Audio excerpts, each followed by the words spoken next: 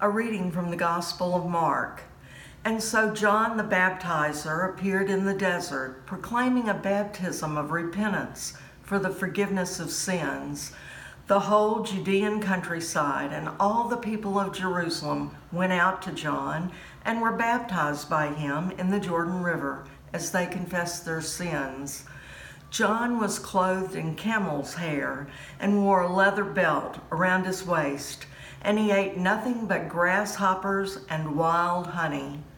In the course of his preaching, John said, "One more powerful than I is to come after me. I am not fit to stoop and untie his sandal straps. I have baptized you in water, but the one to come will baptize you in the Holy Spirit." It was then that Jesus came from Nazareth in Galilee and was baptized in the Jordan River by John. Immediately upon coming out of the water, Jesus saw the heavens opening and the Spirit descending on him like a dove. Then a voice came from the heavens, "You are my child, my beloved. You are the delight of my life." This is one of our sacred stories. Thanks be to God.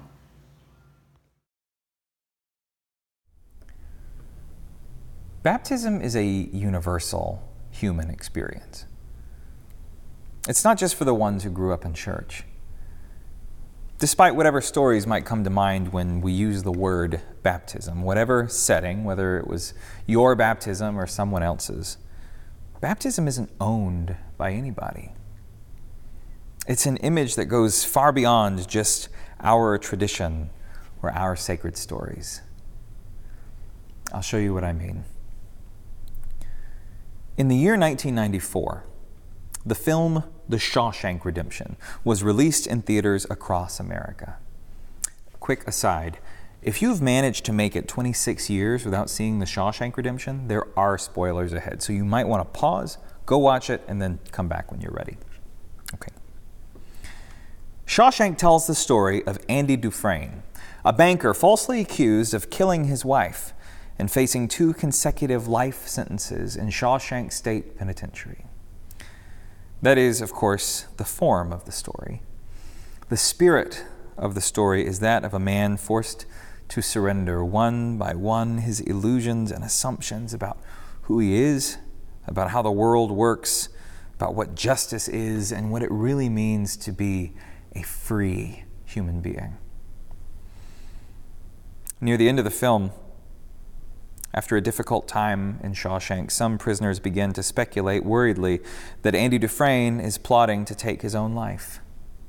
But in the turn of the film, we discover that Dufresne has been plotting not his death, but his escape. Audiences watch a narrated sequence as Dufresne carves a narrow tunnel through a wall and breaks into an old sewage line. Then, with rain pouring and thunder crashing through the night, Dufresne crawls through 500 yards of unimaginable foulness before plunging with relief into an outlet, into a retaining pond. He wades and stumbles as though he were walking for the first time, and then, in a frenzy, he tears away the stained and threadbare uniform that once identified him, once reduced him to inmate 81433, and stands laid bare, baptized anew by the rain cascading down his body. He had crawled through a river of waste and come out clean on the other side. In some stories like that, baptism is the climactic conclusion. It's what it's all come to. In other stories, like the one I'm about to reference, it's the beginning, that which sets the ball rolling. 5 years after Shawshank, in 1999, the Wachowski siblings release The Matrix, and it was immediately hailed as a masterpiece. Near the beginning of the film, computer programmer Thomas Anderson, who goes by the alias Neo, sits down with a notorious cyber criminal who names a truth about Neo that no one else has been able to. "You know something is wrong with this world," he offers. What you know you can't explain, but you can feel it. And with that, he offers Neo a choice. He can go back to his normal life, or he can learn the truth, something he can never unlearn. Neo chooses the latter, and then in this quick and tense sequence, he's strapped to a chair surrounded by whirring electronics. The music crescendo as a change begins to overtake his body, and he panics, and just as he approaches the brink of cardiac arrest, he opens his eyes and finds himself somewhere else. He is baptized beneath this primordial embryonic fluid connected to some great machine by a myriad of umbilical computer cords. He emerges from this mechanical womb, choking and sputtering in an unfamiliar world.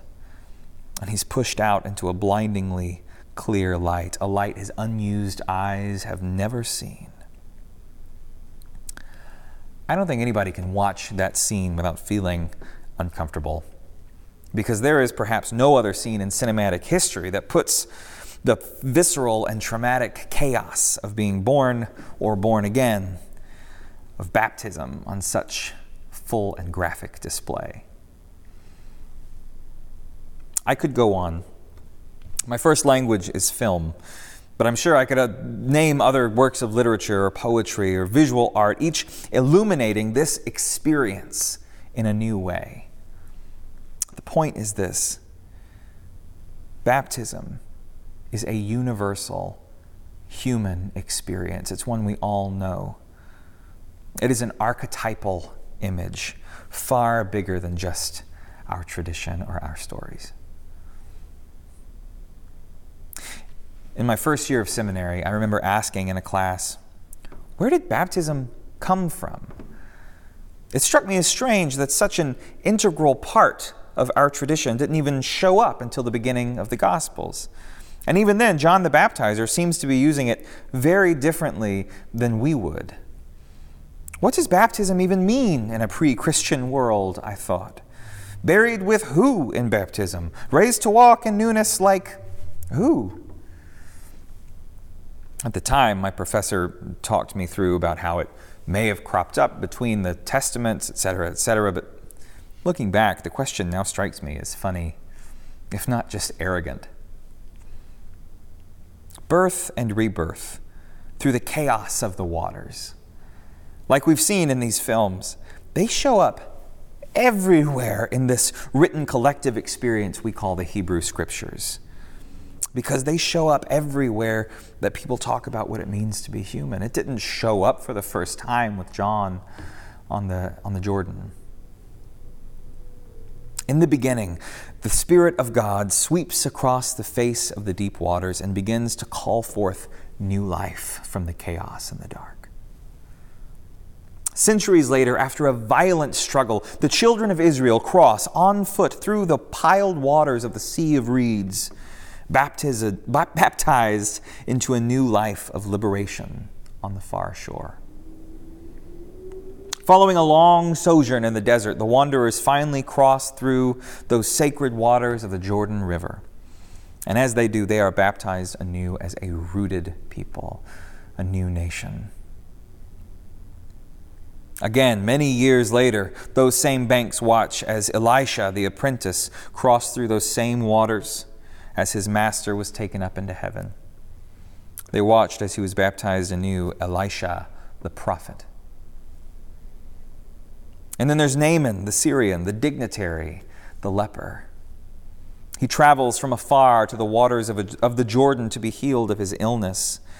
And as he dips in those waters 7 times, healed of his pride and his leprosy, the Scriptures tell us he emerged from his baptism with skin and mind like that of a newborn. Baptism is not a new image. It has deep roots. And it is onto this well-established stage that Jesus walks for his baptism. It's a truth that's recognized by every midwife every doctor in the delivery room, every anxious parent that has ever stepped foot into a birthing room, that to have new life, we don't have a choice but to pass through the messy and chaotic waters of childbirth, our first baptism.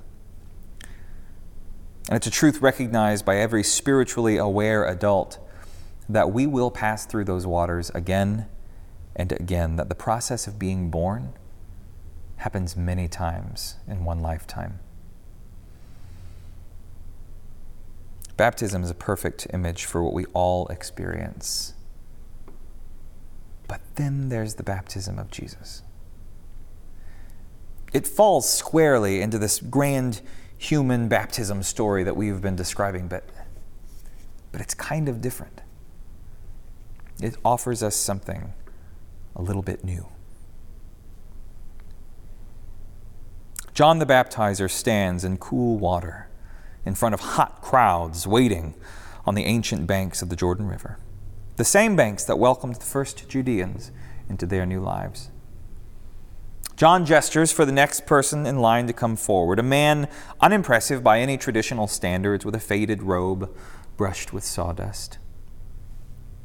This man is known by some as the son of Mary, born into a stigma of what the ignorant might call illegitimacy, into a life of suspicion and untouchability that would pelt his self-worth like stones. Yet the waters embrace him all the same.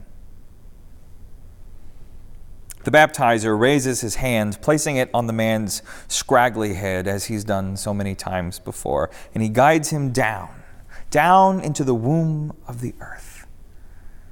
Jesus, the son of Mary, plunges into a darkness that stings his eyes and a density that stops his breath. The waters touch every part of him, the parts everyone can see and the parts of which he's always been ashamed. He loses track of how long he's been below, of how long he's been entombed in the water. It might have been 3 seconds. It might have been 3 days. But then, when John pulls him back up into the dazzling light, Jesus gasps a long, deep breath that felt like his very first. And that's when he gets it. That's when he knows the Spirit. That's when he hears the voice for the first time. It's a voice that's been speaking to him, as it speaks to all of us since our first birth, but has been drowned out by so many other calls and shouts. But now, for Jesus, it's like an unignorable clap of thunder, strong and clear, and the voice says, "You are my child, and you are beloved, just as you are. You are the delight of my life."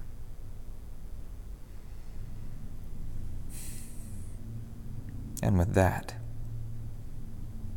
like a wave, realizing its true identity as the whole ocean, the Son of Mary becomes the Son of God.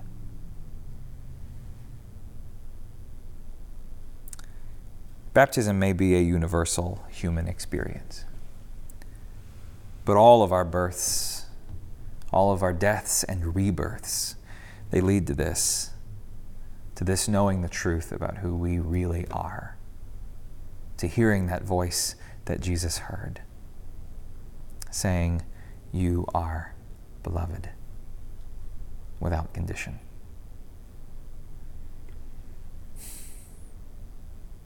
This Baptism Sunday, as we stand on the edge of the Lenten wilderness, may we see ourselves in this story.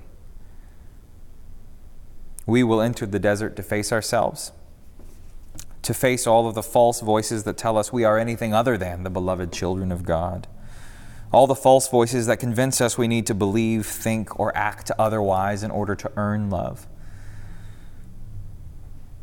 But like Andy Dufresne, like Neo, like Israel, Elijah, Naaman, John, or Jesus, we stand in a long human story of death and rebirth.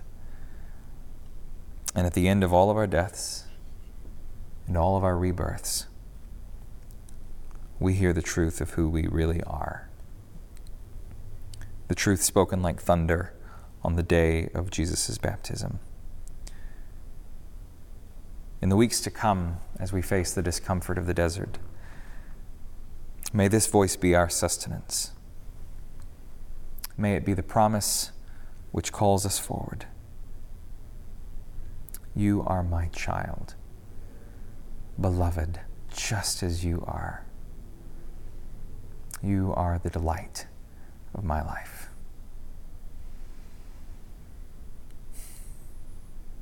Amen.